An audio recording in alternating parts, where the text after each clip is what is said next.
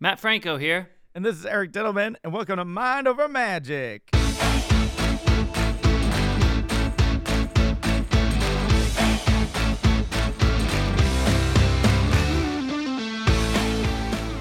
Diddleman, what's going on? You ready to rock today? Yeah, let's do this. I mean, it feels like it's been a while because we had a long week between our recordings, but you were on vacation, and I was here in New York.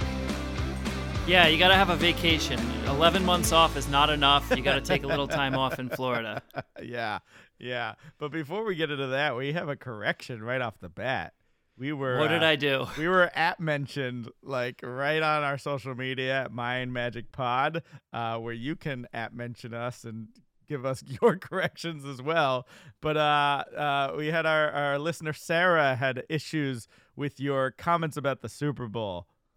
Because it was something to do with Brady's. We had Brady as the top winning Super Bowl, winning more Super Bowls than any other franchise.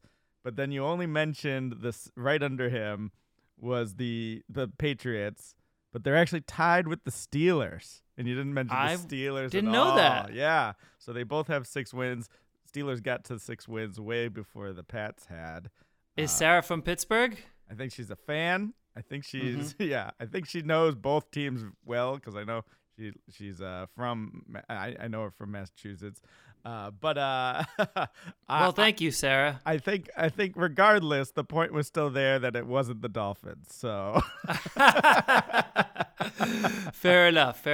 Corrections are always welcome. Yeah. It keeps us more honest. I like it. And we don't know what we're talking about a lot of the time, so sure, let us know. Let us know if there's things that are off base or whatnot. We're figuring all this out. Yes, sir. So how was your trip? How was Florida?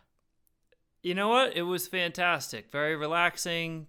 Little bit of beach time. Did some reading. Had some good food. Wow. And it was great. It's like I didn't want to come back, basically. But I'm back. And I know you were in vacation mode because there are several times when I tried to rope you into online things while you were on vacation. You were like, nah. Pretty much. You know, it was very different. Normally, if I'm to do a trip like that, I finish the show on stage, go directly to the airport after the show, take a red eye, land in the morning, and it takes me 3 days to adjust to being in quote unquote vacation mode. Yeah. You ever have that? Yeah, a little bit. Yeah, because you really got to settle in to relax. Yeah. Totally non-existent because I came from an already relaxed state of not working.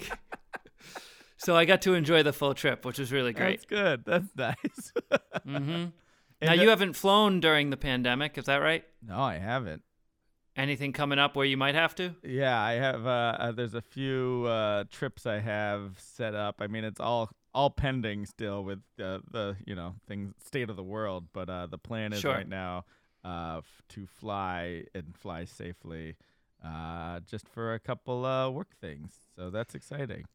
Yeah, just about all the airlines now no longer leave middle seats open. Delta's the only one left that does, but that expires next month too. That's my favorite. So they're packing the planes full. Oh boy! So hopefully my points will still let me get upgraded. For those. For sure. Yep. No, they will. But the airports themselves, how are they? Coming back to Vegas from Fort Lauderdale was an absolute zoo. Really? It was insane. Wow. It was it was packed like sardines. It was, looking around, it was you know how they say it's sort of a classic, every famous comedian sort of has an airport bit. Mm-hmm. Yeah. I want to hear all the new airport bits that are specific to the pandemic, not just pandemic humor, not just airports, but I can't wait to hear comedians take on the ridiculousness of what it really felt like. It's really crazy because it's almost like the airports and the airplanes get a free pass compared to everybody else. Yeah.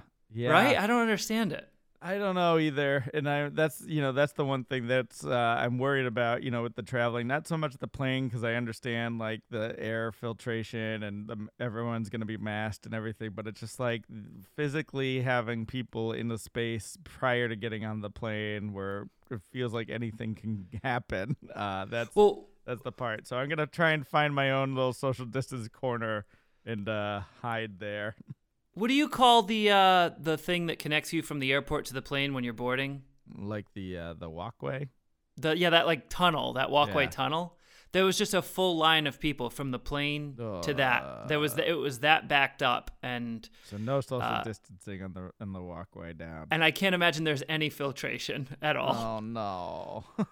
But so it was tough, but it was interesting. You hear a lot of things in the news about Florida sort of having no rules, but it wasn't sort of. It still very much felt like I was in a pandemic. Mm-hmm. Like I kind of thought it was going to be the type of thing where like the pandemic doesn't exist in certain states. You know how people kind of say that in the news and the media. But for example, there was a concert taking place outdoors. Mm-hmm. It was actually the Whalers. Oh, not But- the hockey team, the Whalers. Nope. like I guess it's family of Bob Marley, right? Oh, sure. But the way they had the audience set up was socially distanced with like metal stanchions surrounding each pod of people, which great that it's safe, but also just from like a live entertainment perspective, like depressing to see. Like live entertainment, the state of it is so it's sad for me to see. Yeah. Just coming from that world. I saw a picture, maybe we can find this and share it on our social media here for the podcast, but it was a Vegas lounge music performance, and there was a sign in front of the stage, and it said "No standing or dancing." A huge sign right in front of the musicians performing. It was actually a video, and I was like, "Oh, it just feels so dirty." Yeah, that feels like it's just a sign out of the movie Footloose. Are you familiar? I with don't that movie? understand. Where they banned dancing in the town. I didn't know that. Yeah, Kevin Bacon movie. I know the song. Is Yeah. that in the movie? Yes. Was it for the movie? I believe it's synonymous with the movie. Yes. No, I didn't know if it was written yeah, for it. Yeah, I think that's it. So that is depressing just to be like, no dancing, no fun. Like, Right. That should be the sign, but safety, that's the key. But that's interesting. That's interesting that's happening in Florida. Yeah, because I'm hearing the same things of like, certain states don't have the pandemic and it's more of a free for all. But you can't forget it. There are just signs know. everywhere. I don't mean physical signs, but between the masks, the distancing, the way everything is. Although the restrictions are a bit more lax in some places than other, it's still very much evident that things are not quite normal. Right. And there you have it. Yeah, we also had Valentine's Day, and you were worried about that happening while you were on vacation far away. How was your Valentine's Day? Well, we didn't do a Valentine's Day exchange because of it, actually. Gotcha. Yeah. So I made a rose out of a napkin and presented it. I think I did see that on social media. Yeah, that was Classic magic trick. Yeah. Yeah, so very good. But yeah, it was nice. Yeah. How about you? What have you been up to this week? Oh, just a whole lot of like nothing specific. Like a lot of just like getting some work done here and there. Streaming shows, a lot of Clubhouse stuff, which we'll get to in a moment, I'm sure. But yeah, just kind of hanging out and just trying to get through this week. Again, it was a long week for me. We did the scam show. My friends Harrison and Patrick do I think it's every 2 weeks now. The Society of Conjurers and Magicians. And once a month, it's a magic show that's online that you can check out. We've talked about it in the past. But the other thing they're doing on the off week of the magic show is just kind of a get-together, some sort of watch party. Earlier, we talked about how in the past they watched like the Tiger King's magic performance. But I was the guest and got to do commentary for the animated show Father of the Pride. Do you know the show? Oh, only because you've mentioned it to me. Yeah. So this was a animated show about Siegfried and Roy, but not them, but like the animals they own.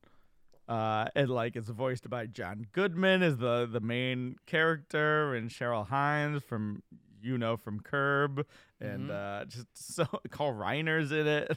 There's What year did this come out? this early I don't know, 2000s, somewhere, Okay. maybe a little later than that. Yeah, somewhere in that decade. But it was short-lived. But it was just so funny to watch the show and comment on it, because it's like the DreamWorks movies that come out. So it's got that style to it, except it's definitely seems like it was for like an adult audience, and like some of the jokes. I mean, and going back and watching anything like this now is just kind of cringy with some of the stuff that they say and do, and Sure. the things that were acceptable then are no longer acceptable. But that was just a lot of fun. So you can check that out. We'll put a link in if you want to rewatch that as well. So that was about it. I also did a virtual escape room competition. So you know how Did you win? we got close. We got very close. My team, we jumped in. This is a company we actually did a bunch of virtual or not physical escape rooms with in New York. So we've actually consulted on one of the rooms for this company, but they have made the shift to virtual as well. And we hadn't done any of their virtual escape rooms yet, but they decided to do a competition. So there was about, I don't know, it felt like there's like maybe like 30 or so teams who competed against each other, and you had to go through, and it was all web-based, and you kind of click through the puzzles. We all got started, and you had to, like, every time you solved a puzzle, you type in the code to get to the next room and the whole story. So we finished, and we went back into the Zoom room where all the other teams were, and there was other teams already there, and we thought we did really well, and we were like, there was a couple teams that beat us, but we did it. It was supposed to take like about an hour or more, and we did it in 34 minutes, which is not bad. But Right. It sounds like an achievement. But the winning team was like 30 minutes, so we like missed it so just close. by a little. What's happened to our lives, by the way? I'm sitting around in Florida. You're doing virtual escape rooms now and watching Father of the Pride. Yep. What's going on? What happened to us? That is our life. I don't understand. I mean, it seemed like we were doing something else before. Yeah. What is this podcast called? Yeah, right. Mind over magic. I don't even know what either of those words mean anymore. Yeah. Now it's just find things to do on the computer. Is that it? Yeah. How do we stare at a glowing rectangle? At least with Clubhouse, you don't even have to look at the rectangle. It's just there in the background. Yeah. Well, I've been on a lot of Clubhouse. I'm addicted. I've had to limit myself. I see you on there. I'm sure you see me on there too, because you can there. see when you have, people you follow are online, and it's like very oddly specific about it. It'll be like, Eric was here 2 minutes ago. I know. And you see what rooms they're in. And for those of you, again, who are just tuning in, who don't know Clubhouse, if you haven't seen this phenomenon, I think, again, it's only on iPhone now, but they are going to expand. But it's like an audio conference app but it's not like just a conference call. Some people treat it like that, but there's so many different rooms where you could like jump in and just chat with people, and some are interview style, some are just like games or bit shows or just anything. And it's all, you don't have to worry about being on video, but It's really cool. Before we dive into it, I just want to tease really quick. We do have an exciting episode.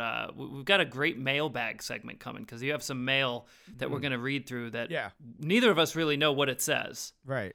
Yeah. And also real updates on what's going on pandemic-wise and with the return of live entertainment in Vegas. Oh, we'll get to that a little bit later too. So. Definitely. Look at you teasing segments. That's fun. Reel them in, Matt. Reel them in. Call me a fisherman. I'm reeling it in. Let's go. But in the meantime, sign up for Clubhouse. It's pretty cool. I know. You can connect and chat with us when we're on. That's it's amazing. So I have realized the downside, though. One is the addiction of it. So it's just like you can have it on the background, and then it's like listening to a podcast, but then you can like chime in. That's how I kind of view it. It's in real time, and you can chime in, and and it's like completely shot from the hip from most of the rooms I've been in, which I like. And people are very authentic, and like literally you can just talk about anything. But so I use it for fun and to connect with people. And there's like a big magic community, and there's like talks about magic all the time, or just connecting with people that we respect, and meeting new magicians and other people, but I'm also using it for like networking for my business as well. Like you could use it in both capacities. So one of the ways I was doing that is, I jump into these virtual event planner Oh, rooms, cool. right? And usually I'm just listening, and I'll only like raise my hand to speak and chime in if I have something of value of things I've learned through my virtual shows. So I was doing that and like giving some event planners some ideas about interactivity and to keep people engaged on their end, because they're all figuring it out too.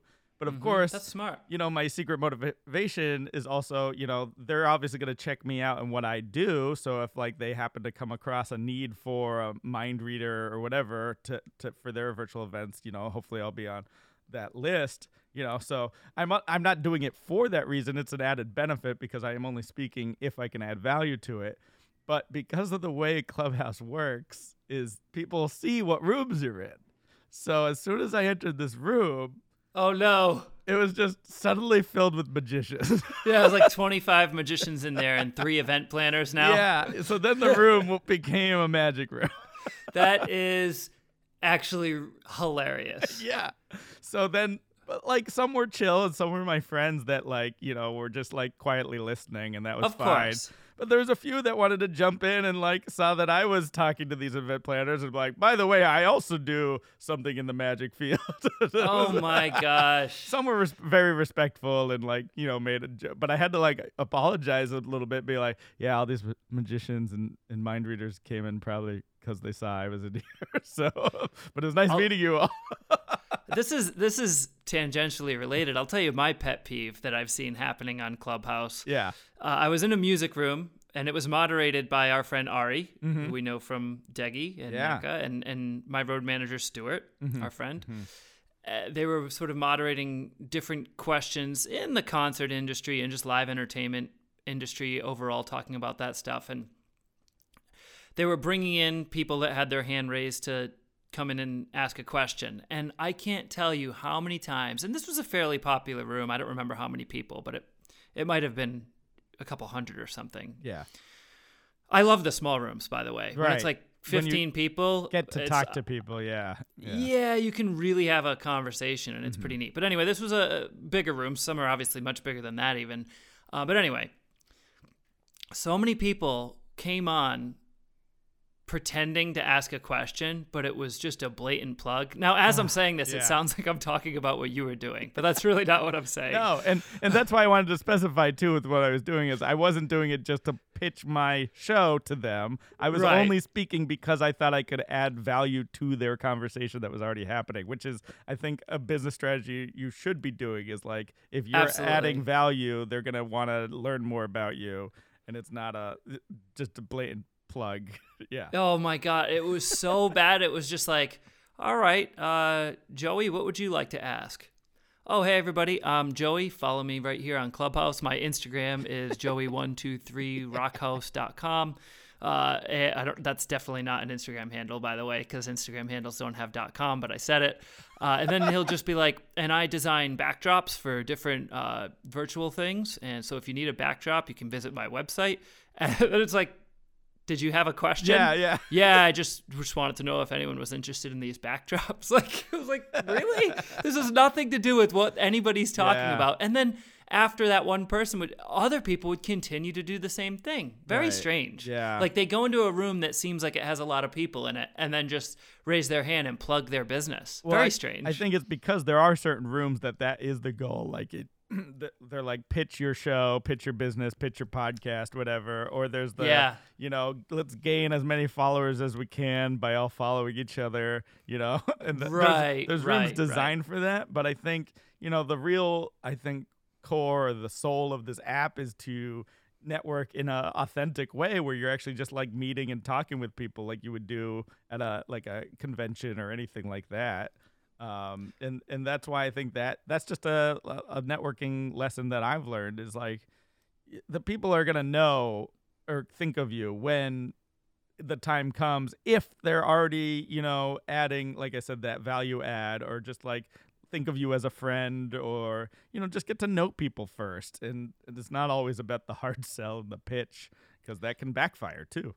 Do you know who Deadmau5 is? Yes, the DJ with the glowing helmet. I think he spends about 24 hours a day on Clubhouse. Jeez. I went into a couple of his rooms, though. Mm-hmm. Smart guy. Yeah.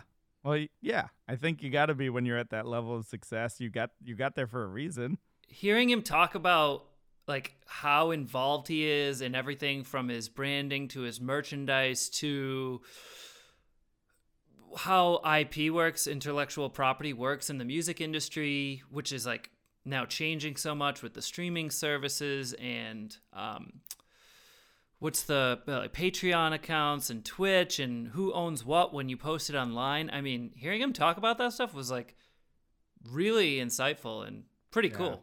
Oh, Yeah, I know. I suggest following Deadmau5 on Clubhouse. I think you'd find interest in some of his conversations there. Deadmau5 Clubhouse. Does it rhyme for intentionally? Is it pronounced Deadmau5, right? Because people on there were calling him Deadmau5. No, I think because the S is a 5, so I think people who maybe weren't familiar. That's funny. Were calling him Deadmau5, but like when I was on there, literally every person called him that, and I'm like, oh, maybe I don't know. Maybe we're wrong. I don't know. Again, if you have a correction, feel free to tweet at us. Looking at you, Sarah. But yeah, no, it's the other interesting thing that happened on that app was I was in a room with friends just hanging out, and then it kind of got overtaken by someone who decided to do card readings for everyone. Like tarot cards? Not even tarot card, playing card readings. So boy. There's a whole genre of that reading stuff, and it kind of like took over the room and killed the jovial vibe we were all doing because everyone just like was kind of wanted their reading. So I knew I had to. I was moderating, and it was a dear friend of mine's room, so I was like trying to get things back on track. So I tried for the first time.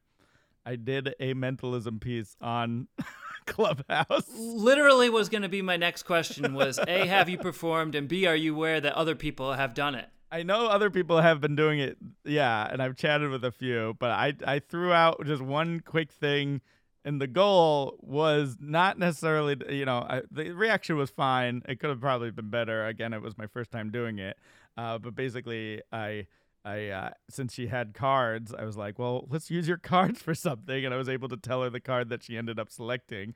Oh, cool. And it was a cool reaction. But the main goal was it kind of ended that segment of the room and we moved on. And so that was the real effect that I was trying to accomplish. Nice. And succeeded. Dual reality, man. So after that little experience, my whole idea of like, should I do a whole show on Clubhouse? I think that's on a far, far back burner now. Now that I've done a little taste and see what it's like. No, I love that. I love particularly the inner beauty and the outer beauty of what you did. The outer beauty being the effect, guessing the right card. The inner beauty being what really happened. Yeah. I love that. Yeah, exactly. But Matt, let's talk about Vegas. What's going on in Vegas? Governor came on maybe 2 days into my Florida trip, of course, just to make me sweat a little bit. Yeah, we're going back up to crowds of a larger size. So right now the limit is 50. Yeah. And it's going back up to 250 again, March 15th. Wow. So we're starting to see some shows announcing returns. So I know David Copperfield and Carrot Top. I think they were kind of the first two big shows, headliners to announce coming, reopening shows. Since the last headliners, I know there was a couple shows that were going on prior to that, right? Yeah, but nothing over 50 people, you know? Right. So just smaller scale productions, whereas those are larger scale. Mm-hmm, mm-hmm. So yeah, it'll be funny that you say Carrot Top's a larger scale, but it not? It is. I mean, he's got a lot of trunks of props. Yeah, but even production-wise, with the lighting and the special effects and the video, I would consider that a full-scale production. Yeah, I mean, right? when we saw his show, like we were amazed by his cue guy just doing all the music drops and everything, and how that's timed. Unreal. Yeah, amazing sound guy. Really had his finger on the button. The timing, it was like Carrot Top was, it was like a duo. The Yeah. sound guy was the other half. It was like one was Teller and one was Penn. It was like yeah. so much audio related comedy that was reliant on it being exactly the right timing. And it's an amazing show. See Carrot Top for sure. Mm-hmm. Anyway, so we're working now. I know it feels like deja vu, but we're working now we have not announced an opening date yet, but we're working towards that and figuring out how much planning and time we need to be able to do that and get there. And that's kind of what my life is going to be for the foreseeable future until we're open. Now, when they made the announcement while you were on vacation, were you sweating a little bit because were you worried it was going to be an emergency call for entertainers to rush back to Vegas to open their shows immediately? Like you're like, I just started my vacation and the governor's calling me back. I honestly, I predicted it. I predicted that look, as soon as I land, the governor's coming on to say something, and it happened. So there you go. That's really cool. It's funny. It is deja vu though, because you're right. I didn't mean to dispute it. You're right. The shows did open previously when it was 250 before. Yeah. Then it all closed down again. Yeah. So now I hope this is the last time, but we just don't know. There's so much unknown. So it's a little nerve-wracking, to be frank with you. Great. Yeah. Well, I mean, you're going to try and figure out what's happening and do it safely and reassess. And, at least you're going to have other models of other people that are going to be opening the show first, perhaps, and seeing probably what they're doing as well. So we're looking into all the testing procedures and for our teams and everything that are going to be there working, and temperature checks for audience members and all that stuff. All that's important. So great. We'll see how things progress as the vaccine rollout continues. Good luck, man. Let me know. Let us know. Keep us posted. No, definitely will. How's the mailbag looking this week? Yeah, you want to dive into a mailbag? I think so. All right. We need a jingle, I think. We might have to call my brother to do a mailbag jingle. But let's see. We got some. I got a physical piece of mail from our friend Bruce, who writes into the show and also wrote us some emails. We'll get to that in a second. But he sent me something. He goes, "Hey, I think you would like this." And he sent me. He didn't know how to email it to me, so I got a thumb drive, and I have not yet watched it because I'm a little worried about rewatching it, but I'll have to do that eventually. But this is from a performance of mine from when I was with Bruce. It doesn't have the date on it, but this is he sent me the program as well, and I'll take a photo and we'll put it on our Instagram for a show I did, part of the local magic club when I was living up in the Syracuse area. This is Magic was a show that I was on, a 2 p.m. gala at the Smith Opera House in Geneva, New York. Nice. And there I am, listed right after intermission in my performance with a couple other magicians, and it's got a very old photo of me and a bio. Nice. Nice. I recognize what shoot that's from. Oh, geez. That was so long ago, and I have, my hand on my chin, pondering, I like the sideburns in the photo. I mean, I still have the sideburns, man. I don't know. It looks like they were going down a little further back then. Am I right? No. Or is it a shadow? It's a shadow. That's the okay. same. But Eric Diddleman is one of Central New York's top up-and-coming performers. Eric started performing magic in his hometown of Westboro, Massachusetts at an early age. While attending Ithaca College, he continued to refine his skills and has performed at several colleges and events all around Central New York. His passion for his art has taken him to Las Vegas, where he studied with some of the best magicians and mind readers in the field, focusing on the illusion of mind reading and influence. Eric's unique blend of mind entertainment and comedy will leave you amazed, amused, and convinced that he knows what you're thinking. Look at that bio. I like it. So this is the video, and I'm just like one of those people that, I'm worried about cringing watching old performances. And totally. And I just remember the things I remember about the show without looking at it was a family audience with a lot of kids. It's tough. Right? And especially with mentalism, too, which is sometimes referred to as the adult form of magic because it's not as visually flashy as some magic can be. it really needs you to concentrate to understand what effect is happening.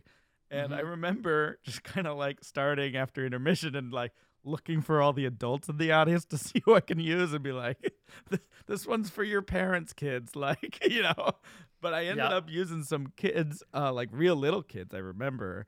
And I think this is the show where during my blindfold routine, I'm duct tape shut and the kid is drawing a drawing and it's held over my head. And I'm just like, all I'm getting are like scribbles. Is that the drawing? And they're like, yeah, amazing, because the kid just scribbled on the page. Oh my gosh. That's hilarious. So I'll have to check my memory against the actual footage to see if that is accurate or not, but that's how I remember that show. So when you said this is the video, you were holding, just to clarify for people listening, you were holding up a USB, and that's what Bruce actually sent you of the performance and the program. Yeah. Oh, it's so good. So this has got to be around like 2008, 2009 maybe. So this sounds like a future scam maybe? Episode. Sounds like a future scam episode as we watch Eric Dittelman in 2009 performing the blindfold test for kids. I am pretty sure this USB is not going to see the light of day. So, Bruce, if you're listening, destroy your copy as well so it doesn't get out there. No, I don't know. Or at least post it as an unlisted link on YouTube, Bruce, and send it to me, please. So thank you, Bruce. I appreciate that blast to the past. So that was exciting to get. So thank you for that mail. Now, this is pretty much a Bruce episode. I don't know what they say, but we have a couple messages from Bruce. Yeah, I got some emails. We got one from our friend Rob, who sent us a Valentine where he took, if you saw my social medias in the past, I don't think I reposted them this year, but I made Dittelman Valentines just as like little gags, like I know who's on your mind, and they're all like kind of mentalism-y themed. So Rob just took one and photoshopped one of my Valentines and said to Eric and Matt from Rob, and photoshopped the logo of our podcast onto a little pad I'm holding in the photo. So thanks, Rob, for the Valentine. Thank you, Rob. That's like the most Valentine's Day type thing that's happened to me this year since Valentine's Day got canceled this year for me. So. And we got an email from Bruce. Let's see. This is I just want to say, because people are probably very concerned, we did not forget about the riddle and the trivia. We're just pushing it a little bit because we have the time. We're gonna dive into the bag. Absolutely. So we're gonna share this story. I have not read it, so I hope there's nothing embarrassing or Bruce doesn't know. I think that's just the mailbag segment now. Is we're gonna like read emails. So just assume. If you're emailing us, we'll probably read it. But I quit stalling. I can feel you trying to scan through it right now to see if there's anything you want to leave out. I want to hear the full raw email. Let's go. So this is in relation to our last episode when you were on the talk show with Denzel Washington and did not know who he was. So this sparked a memory from Bruce's past. In 1978, visiting my parents in Illinois, I heard that Blackstone Jr. was performing in Chicago. So of course I went. Being a brash, overconfident 22-year-old, I sent my business card backstage thinking a fellow magician is in the audience. Like he'd be impressed, asking if it were possible to meet him after the show. A little while later, a nice older gentleman invited me to join him at his table. The gentleman mentioned his name, and I told him mine. He seemed to know a bit about magic, so we had a pleasant conversation and watched the show together. Afterwards, Blackstone did come out to see me, and he joined us at the table. The older man and Blackstone seemed to know each other, which surprised me. It wasn't till sometime later that I found out this older gentleman, Werner Dornfeld, was a pretty famous magician in the Chicago scene. To be fair, I've always been a stage platform performer and never had much interest in close-up and no knowledge of the Chicago scene, but I had spent an evening talking with Dorney and had no idea who he was. Does that come close to your Denzel story, Bruce? Yeah, actually, it's tangentially related. I like it. Yeah. Dorney is the name? Yeah. Dorney. I haven't heard of this person either, but Werner Dornfeld. And what year is this whole story taking place in? Do we know? 1978. Wow. So that's a cool story. I mean, it's very similar to, like you were saying, where you put a note to try and meet Lance and all these people backstage. And, hey, I guess that strategy works. Yeah, Dorney. That's interesting. I don't really recognize the name, but he must have been kind of part of that Marlowe crew if he was a close-up guy from Chicago. Yeah. The Chicago scene's fascinating. Do you know anything about the Chicago close-up magic scene back in like the 60s and 70s and 80s? I just know it is prestigious. That's A lot of about magic as I know. bars and Yeah. stuff, Heba Haba Al, and I always find it fascinating to find like footage of performers that were working the bar scene in Chicago during that time. It's pretty cool.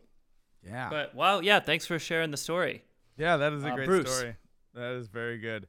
We got another one from Bruce, but let's save it for next time, and we'll read more. But if you want to email us as well, you can email us at mindovermagicpodcast@gmail.com. Look who's doing the tease now. Save it for next time. Yeah. Jeez. Yeah. All right.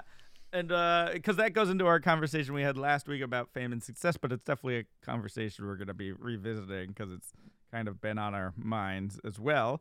So, but if you want to chime into the conversation, shoot us an email, mindovermagicpodcast@gmail.com. We'd love to hear from you.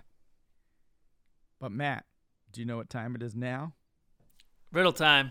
Time for our riddle. Diddle me this. Diddle me this, diddle me that. Will Eric end up stumping Matt? Riddles! All right, Matt, this is another short and sweet one.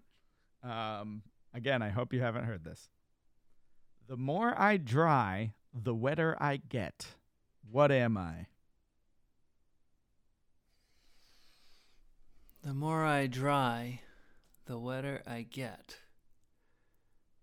The more I dry, the wetter I get. The What more am I? dry, the wetter I get. Yes. The more I dry. Do you have any guesses? What's the thought process here? I should mention, in case your mind is going into the gutter, this is a PG riddle. Okay. Not G? It's G, yeah. Okay. I mean, as of right now, I'm just hitting a brick wall. Now I know what that feels like. Yeah, just nothing, huh? The more I dry, well, I think hair dryer. I think Sure. like a washer dryer. I thought of like a sponge for some reason. That crossed my mind, but that doesn't fit. The more I dry.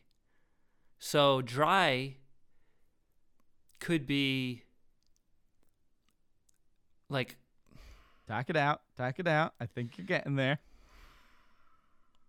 dry doesn't necessarily mean the verb of like something drying, like a wet towel becoming dry. You can also dry something. You can say the more I dry, but I don't think that's the direction of this. The more I dry, the wetter I get. It's not dried fruit, because that just stays dry. What? The more I dry. I'll tell you I don't what. know.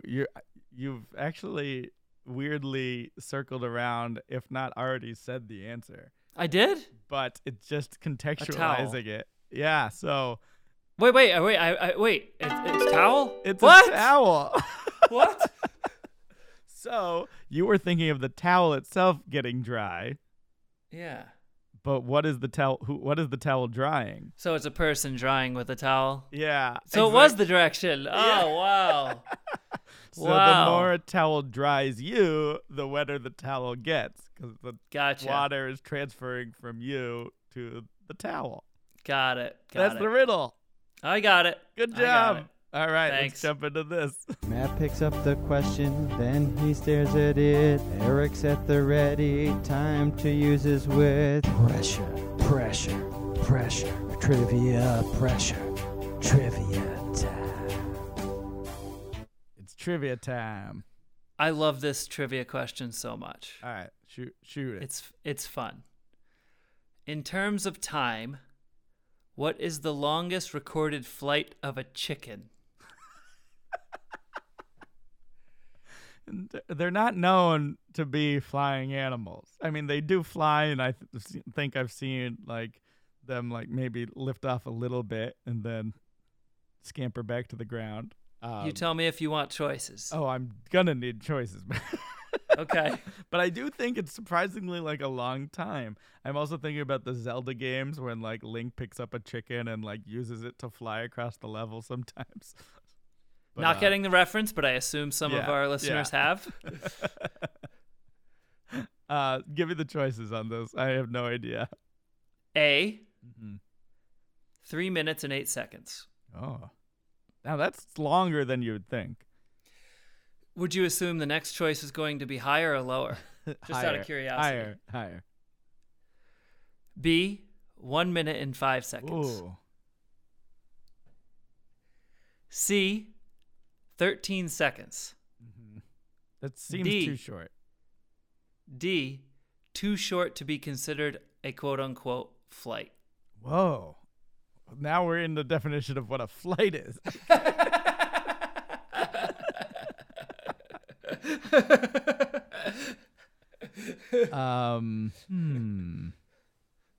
Yeah. Okay. So again, I don't think it's A. I don't think it's D because you asked how long the flight was. So I'm assuming it did count as a flight.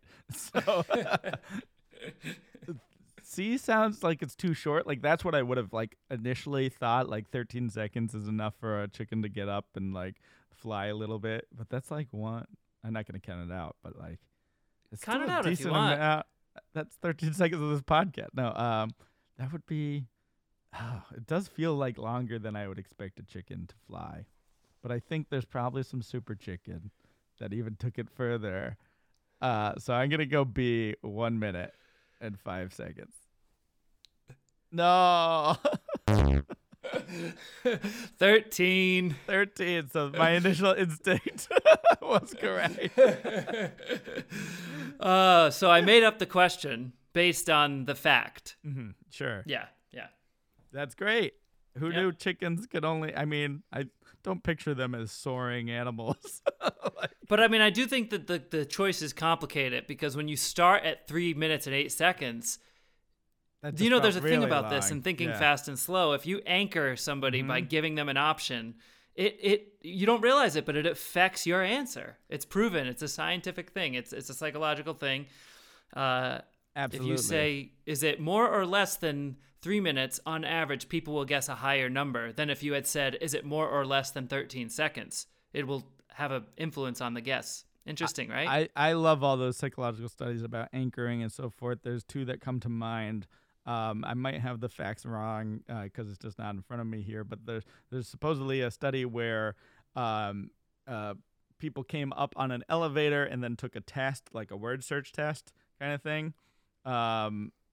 I'm mixing them up, actually. there's Okay. I'm conflating two. One is a word search test. They would take the word search test, and then they would have to walk down a hallway and give the test to the moderator or whatever. And the different groups, some got words that were like slow themed and like, around Yes. that, and they would circle those words, and some were a little bit faster or normal words as a base. And then the people who circled the slower themed words would actually walk down the hallway slower. That's where the experiment really happened, and the psychologists were studying that. So they, unbeknownst to them, that they were affected by those anchoring words. There's a similar one where, supposedly holding a hot cup of coffee, on a elevator trip up to take a test influenced the words that they found in a generic word search. Then they tended to like find like hot related words or something like that. But the other one I was thinking of was Dan Ariely's books, who I love, Upside of Irrationality and Predictably Irrational. It's in one of those two, where he talks about this anchoring effect when you're given three choices. Say you have like A, B, and C, or say you have two. Right? He does it with pricing in like The Economist, or he equates this to the housing market as well. I'm trying to explain this as concisely as possible without going in. It's interesting. But it's say you had like a middle price and then like a lower price, and they were like equal options ish towards each other, but you want to get more people towards that higher price. You can add a third price that is close to the higher price, but like only slightly more. So now they're looking at three things. So it's like price A is this top end price. Price B is just slightly lower than that, and price C is like a real low ball. But because those top two prices are closely related, they're easily to be compared to each other. So more people will see the high price, but then be like, well, this is just like a little cheaper than that, so that's a good deal, and they'll go with that option more than the lower price, which is just like so far away that they can't even compare the two. So it has to do with different options and everything like that. A better way to look at it is like the townhouse example he gives, where you have like, say, a colonial and a split level house, and they're both equally great. They're both really good houses, and if you were to just randomly pick, the bell curve between the two would be fairly, even. However, if you wanted to sway their influence, throw in a third house, like another colonial, that's like a little bit beaten down, a little less desirable. But now because you're comparing apples to apples in that situation, because there's a direct comparison, they're going to go with the better deal and go with the nicer colonial house rather than even look at the split level. Yeah. But then he switched it, and he took a colonial split level and made like a worse split level, and then that shifted people's preference towards the nicer split level because, again, there's that direct comparison. That's wild. What is the author's name again? Dan Ariely. He's a behavioral economist. I think is he still at Duke? I know he's taught at MIT and so forth, but he's one of my favorite books and authors to read. And yeah, I'd definitely be interested in checking that out. And he just talks about all these decisions we make and why, we're making irrational choices in everyday life when science and, the economists would rule that we should probably take the opposite. It's really, really fascinating stuff. Very cool. Yeah. Love that. I'm jumping back for a second, but I saw I gave you a recommendation. Is this related or no? Related to books? Yeah. No, but I'll tell you what it is, though. I watched a TV show on the airplane last night. Oh, what did you watch? Ted Lasso. Oh, yes. Good. 10 episodes. Did you watch it all? All 10. That's so good. I Can't love that thank you show. enough. Wow. What a show. It's so good. They're already filming season 2 or started. It's a sports comedy with heart. I mean, come on, it's unbelievable. I love Jason Sudeikis. I mean, it's what a great show that was. I'm so glad you told me about it. If you're on the Apple TV Plus, check that one out. It's my highest recommendation. It's one of those. You loved it, huh? I loved it. Yeah. Did you binge it too? Kind of. I think I watched it in 2 days. Yeah. So good.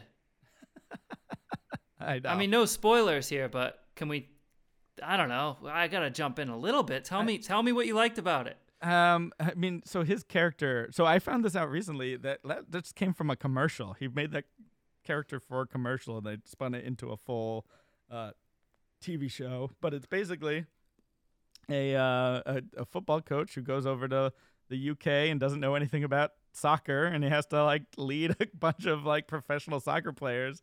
And get them to work as a team, and you get all the different sports tropes of the young hothead and the old grizzled veteran, and then just when Danny Rojas comes in, he's just super excited and is so talented and energetic, and he's trying to corral all these personalities, but he's doing it with positivity and heart, and it's really touching, the show. Oh my God, his optimism, Ted Lasso's optimism, Jason Sudeikis' character's optimism is infectious. It's inspiring. The fictional character is a pretty amazing person, and you're just rooting for him 110% the whole time. So good. Good. Yeah. So I wanted to throw that in there because I saw recommendations. But now you got another recommendation. You got the Dan Ariely books. So you can throw that in after you're thinking fast and slow. I don't know what that last name is. You're saying Dan Ariely? Ariely. Ariel, the Little Mermaid with a Y at the end. Ariely. And The Little Mermaid is an animated movie? Oh, jeez, man. I can't tell if you're just kidding or not now. I have not seen it, but I do know the famous song from it. Look at this stuff. Isn't it neat? I know the song. Yeah, I think that's the title of it, too. I think you nailed it. Oh, is it? No. Part of That World? I think that's the name of it, yeah. Okay. We need to. That's funny because I think we need to help for the things you've seen. Some memory stuff. Have you done any memory practice, or are you familiar with any of that? Yeah, a little bit. I figure since we're talking about like psychology and brain stuff, like this is something I recently got back into. I've been working on my own memory training using mnemonics, and there's lots of skills, and I'm sure this will be a recurring theme throughout. But I basically started getting interested in it after reading another book, Moonwalking with Einstein by Joshua Foer.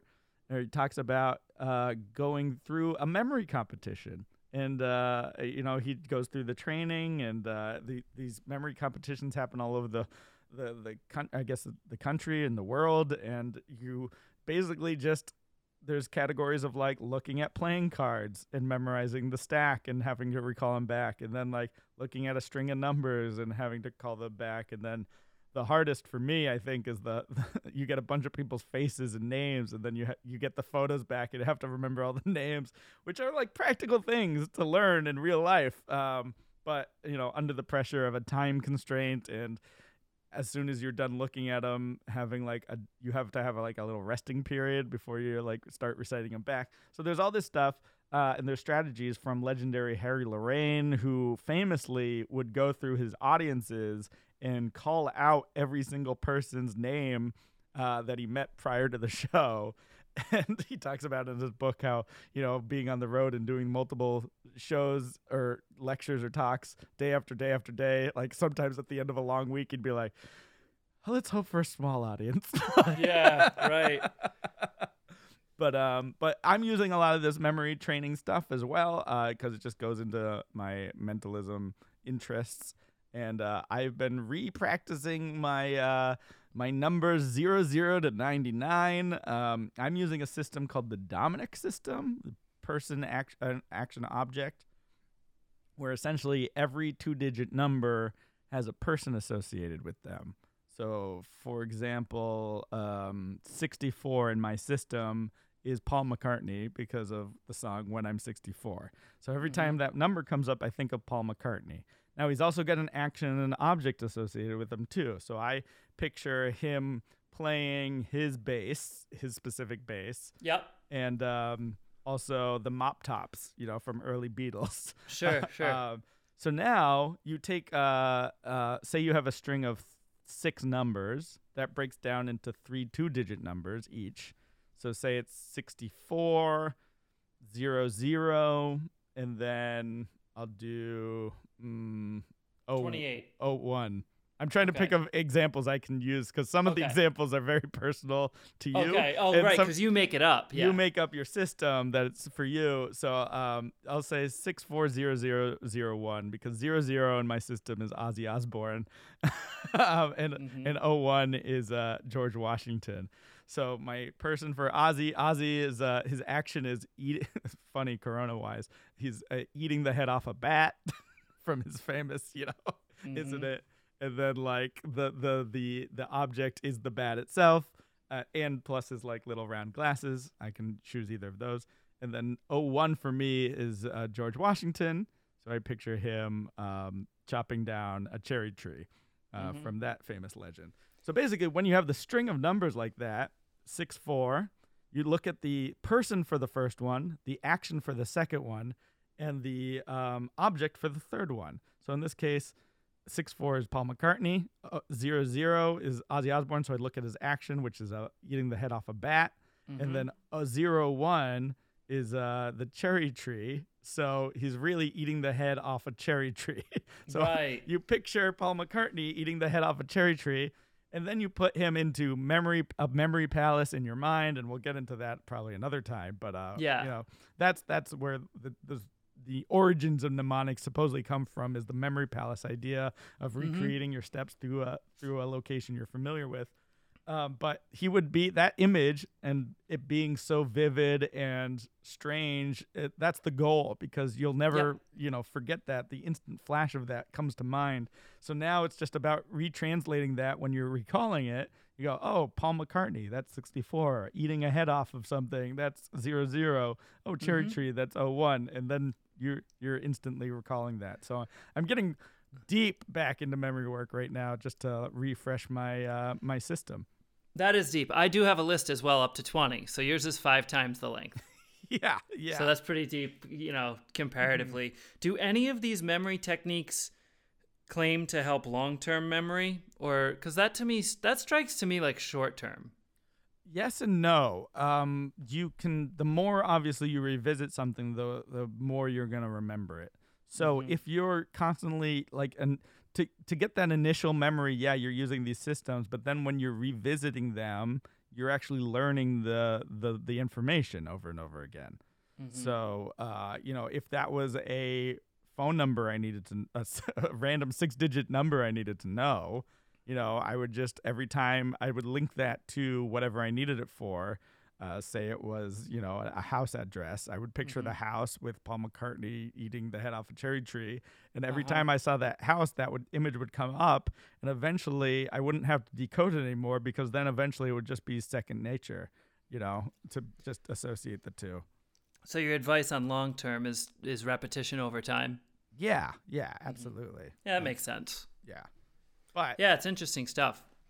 I'm learning, and I'm just like trying to train myself, and have different learning systems on how to do so. But eventually, I got a system for playing cards I got to review, and we'll probably at some point just teach a basic linking method as well. There's peg systems. There's so many different little memory techniques, and I've got a whole stack of books on my shelf that are just memory related information. But that's all stuff that I like, and I like teaching, and I think is useful in everyday life. But yeah, that'll be something we'll definitely revisit here on the podcast. Interesting you said it's useful. As you were saying that, I was thinking I've never really had a use for my list of 20 things. Really? Other than saying, having a playful contest with a friend of name 20 things, make a list, and see how many you can recall. On average, people will be able to recall 7 of them, but not in order. So, and of course, if you do the technique you're referring to, or mine is similar to that at least with mnemonics, you can recall them in or out of order. It doesn't matter. Every word is associated with a number through another image. So it sounds like you're doing more of a peg system, and that has only specific applications. And I think you could use it for like presidents if you wanted to learn the presidents, and like you would associate a president to each number of where they are and so forth. So like you just have to find the right system that fits the information you're trying to learn and how it's useful in everyday life. So is that an argument for learning 20 presidents in order being like a useful thing in everyday life? Is that what that argument was? For some people. Yeah. It is. Why? Who? I would like to know. Just to know. Yeah. Okay. Yeah, but I mean, right. If you wanted, again, a grocery list is probably more acceptable for like a linking system, because that's good. You don't necessarily need to know the order of the things, but you just know like eggs leads to bread, leads to whatever you need to pick up. Eggs is 12 on the list. I was gonna say I should probably choose more vegan options for your grocery list. Kale leads to tofu. There you go.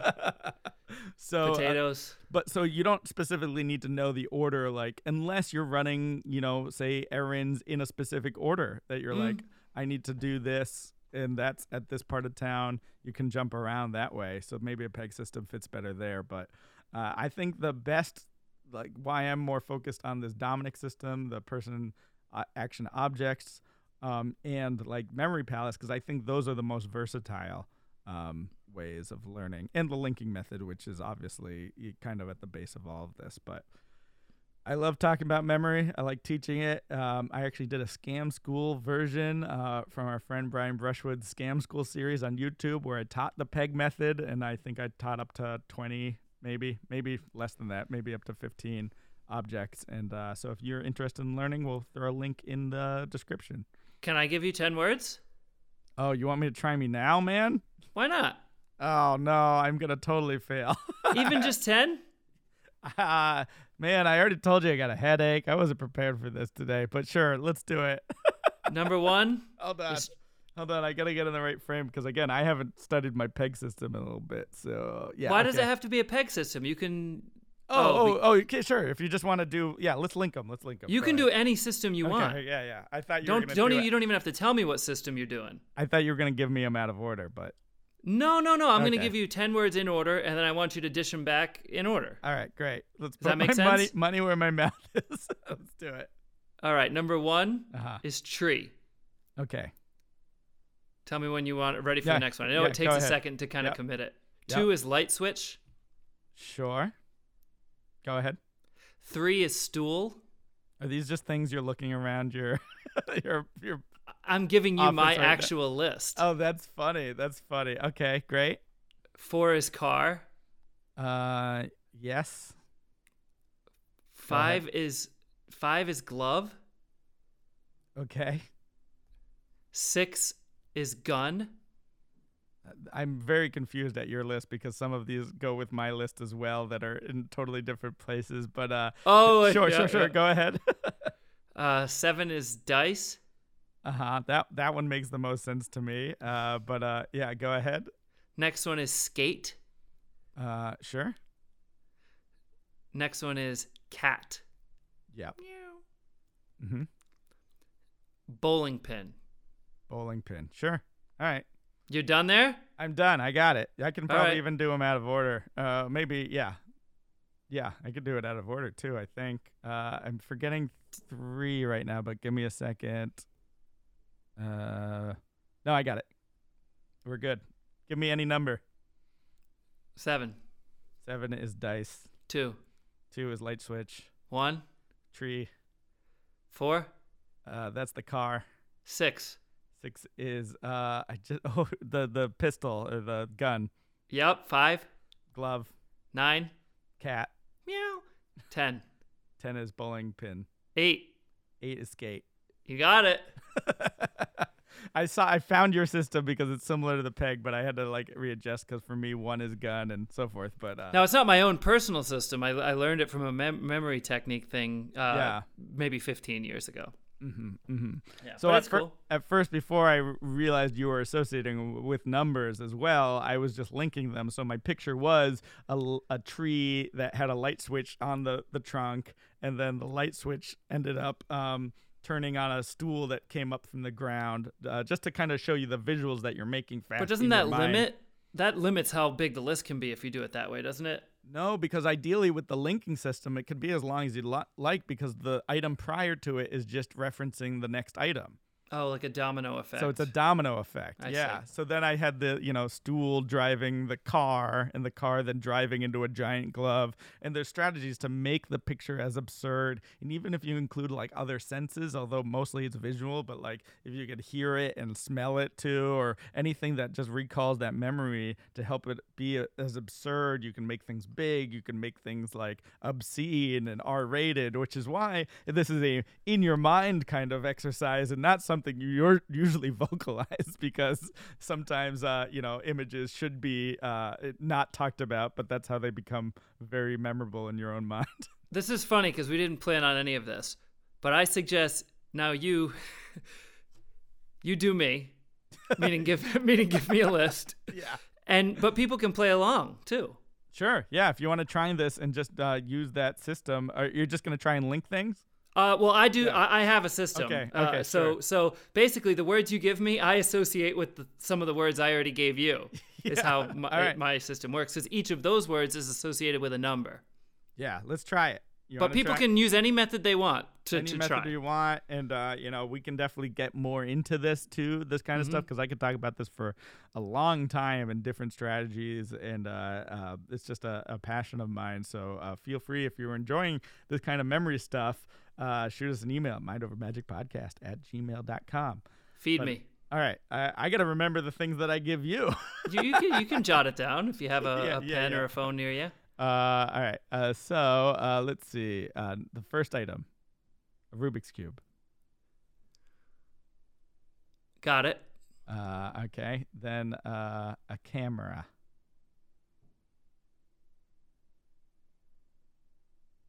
Okay, I think I've got that one. A monkey. Okay. A deck of playing cards. Got it. A iPhone. Okay, I think I've got that. A piece of chocolate. Nailed it. A coffee.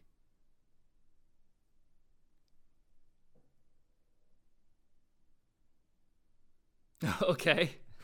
Okay, that sounds like you made a funny image. How I about did. a screwdriver? Which is 9, right? 8. Oh. Oh. Oops. Whoops. Do me a favor real quick so we don't have to lose time here. Yeah. Make screwdriver 9. Make 8 is coffee. Okay. 7 is chocolate. Did you say chocolate, Yeah. right? So did you skip 6? No, 6 was iPhone, so I skipped 5. So let's decide what 5 is. Okay. Sorry. 5. Anyone playing along? Good luck. 5 is a let's do a picture frame. All right. So now back up to 9, which was screwdriver. Yeah. And then 10. Okay. 10 is a pencil. All right. Yeah, I got it. All right. Do you want to try it in order? Do you want to try it? You want me to name However number? you choose. Okay. What's number 2? 2 would be camera. Yep. How about 4? 4 was deck of cards. Mm-hmm. 7. 7 was chocolate. 6. iPhone. Correct. 1. Rubik's Cube. 3. Monkey. 10. Pencil. 8. Coffee. 9. I think that one was screwdriver. 5. Picture frame. And 6. Did we do 6? Yeah, 6 was iPhone. We got them all. All right, cool. Yeah, Nice. so basically there's a list of 20 objects I've already memorized, and then you know 10 of them. So like tree was number 1 for me when I did it with you. So then I picture a tree growing Rubik's cubes, like instead of apples. That's what I pictured. Yeah, absolutely. I laughed at the coffee one because I didn't really know how to associate it with skate, but the wheels on the skates were like little Starbucks cups, There you go. and that looked funny to me. Nice, nice. So again, I love this stuff.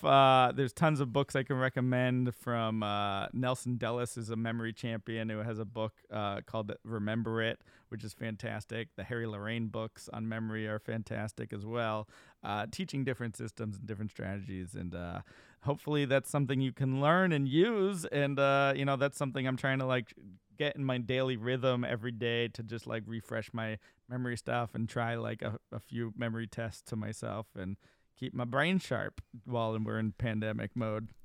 As long as we've known each other, we've never actually gone over the list like that. We've talked about that we both have done it, but we've never gone into it at all. That was as far as we've ever dove into it. I like it. Yeah. And another time I'll share a big memory fail when I was trying to do this as a stage piece, but we'll tease that later. Oh boy. But for now, let's get into our goals. You last episode, you were focused on Valentine's Day, which has come and gone, and organizing your office, which is just gonna be permanently on the list, I feel. I'm not. I really was like hoping you were gonna forget about the goals. I thought you were signing off just then. I really Nope. did. Nope. I'm gonna. What am I gonna do? The office thing came and left. I mean, I really do still want to organize it. No, I have to do I'm doing an interview for a charitable organization right after we jump off here. So my goal is to do a good job and be fully present during that appearance. Virtual. Immediate goal. It's an immediate goal. Sometimes those are the best goals. We'll check back in with that next week. I prefer to call it a short-term goal. Yeah, there you go. You can call it immediate. What do you got? Well, yours were to keep reading and work on your website and video and talking about branding, I guess, too, for, refining that for corporate markets and so on. Yep, I'm still taking steps towards that. I have the photo shoot coming up, and figuring out the wardrobe for that. I even signed up for Pinterest to have a private like pin board of like ideas of different not only photo shoot ideas but like wardrobe ideas and everything like that. So studio or on location? Studio, in a studio, private, Okay. closed off, tested, Yeah. self-quarantined. Yeah. No, I didn't know if you wanted to do like on location. That's why. Well, I don't know. Can you even get into venues at this point? That's the Well, on location could be anywhere. You could, Yeah, I you know, know. stand outside by a lake. You could lean against a car. Yeah, could- I think for this more like corporate branding that I'm going for, being by a lake probably wouldn't fit the vibe. But Yeah, less Pinterest, more corporate. Got it. yeah, exactly. You said Pinterest. I immediately Well- started thinking artsy stuff. No, I think you're thinking Etsy. Pinterest could be anything. It's just a board, pin board. I've never been on Pinterest. I could tell. Like I've never actually typed it in and gone on it, but I know kind of what it is because Yeah. Tiana has gone on there. Yeah, but you yeah. just basically take. It's like a scrapbooking kind of thing where you're putting ideas together on like a digital vision board, if you will. Mm-hmm. So so I'm gonna keep I'm working on that. I got a lot of projects that I just wanna do that's my goal. I want to be better at managing my time so that I can get the projects I need to get done. Are you going to give the director or photographer any notes on lighting at all? Or you just kind of let them do their thing? Notes meaning like you want it to just look like a generic headshot? Do you want it to feel like it was taken at night, during daylight? Like anything on that? Or is it just kind of meant to look like a studio photo? We have a couple of goals and strategies that I'm looking for my site. Some want to have a feel of like a headshot kind of thing, just because I need to update my headshots too. But that's going to be the smaller portion of the shoot, and more like just fun promo photos that kind of fit that corporate marketing world. So I have examples of, different kind of poses and lighting, but I trust her completely and what she's doing, because I've used her in the past and I've liked her photos. Awesome. So, When's it coming up? Is it before I talk to you next? Or yeah, after? before I talk to you next. So Wow. yeah, we'll Can't see wait how to it goes. hear about it. We'll hear about it on the Big 34. Indeed. So, but thank you all so much for tuning in and listening. Please, we'd love to hear from you. If you want to get in touch via our email to send us some mailbag stuff, email us at mindovermagicpodcast@gmail.com, or, @reply us, tweet at us, Instagram us, all that stuff at mindmagicpod. And maybe we'll see you on the Clubhouse app too, if you're on that, and just look for Matt Franco or Eric Diddleman and see what rooms we're in, and see if you want to join as I'm trying to network with event professionals and Yes, then ask a question. Yes, definitely on those handles, as well as the personal ones. We got E Diddleman, we got @Matt Franco Magic, and we will definitely be coming at you next week. We'll be coming at you next week with another wonderful episode of Mind Over Magic with Eric and Matt. Thanks for tuning in to us. Thank you. Goodbye.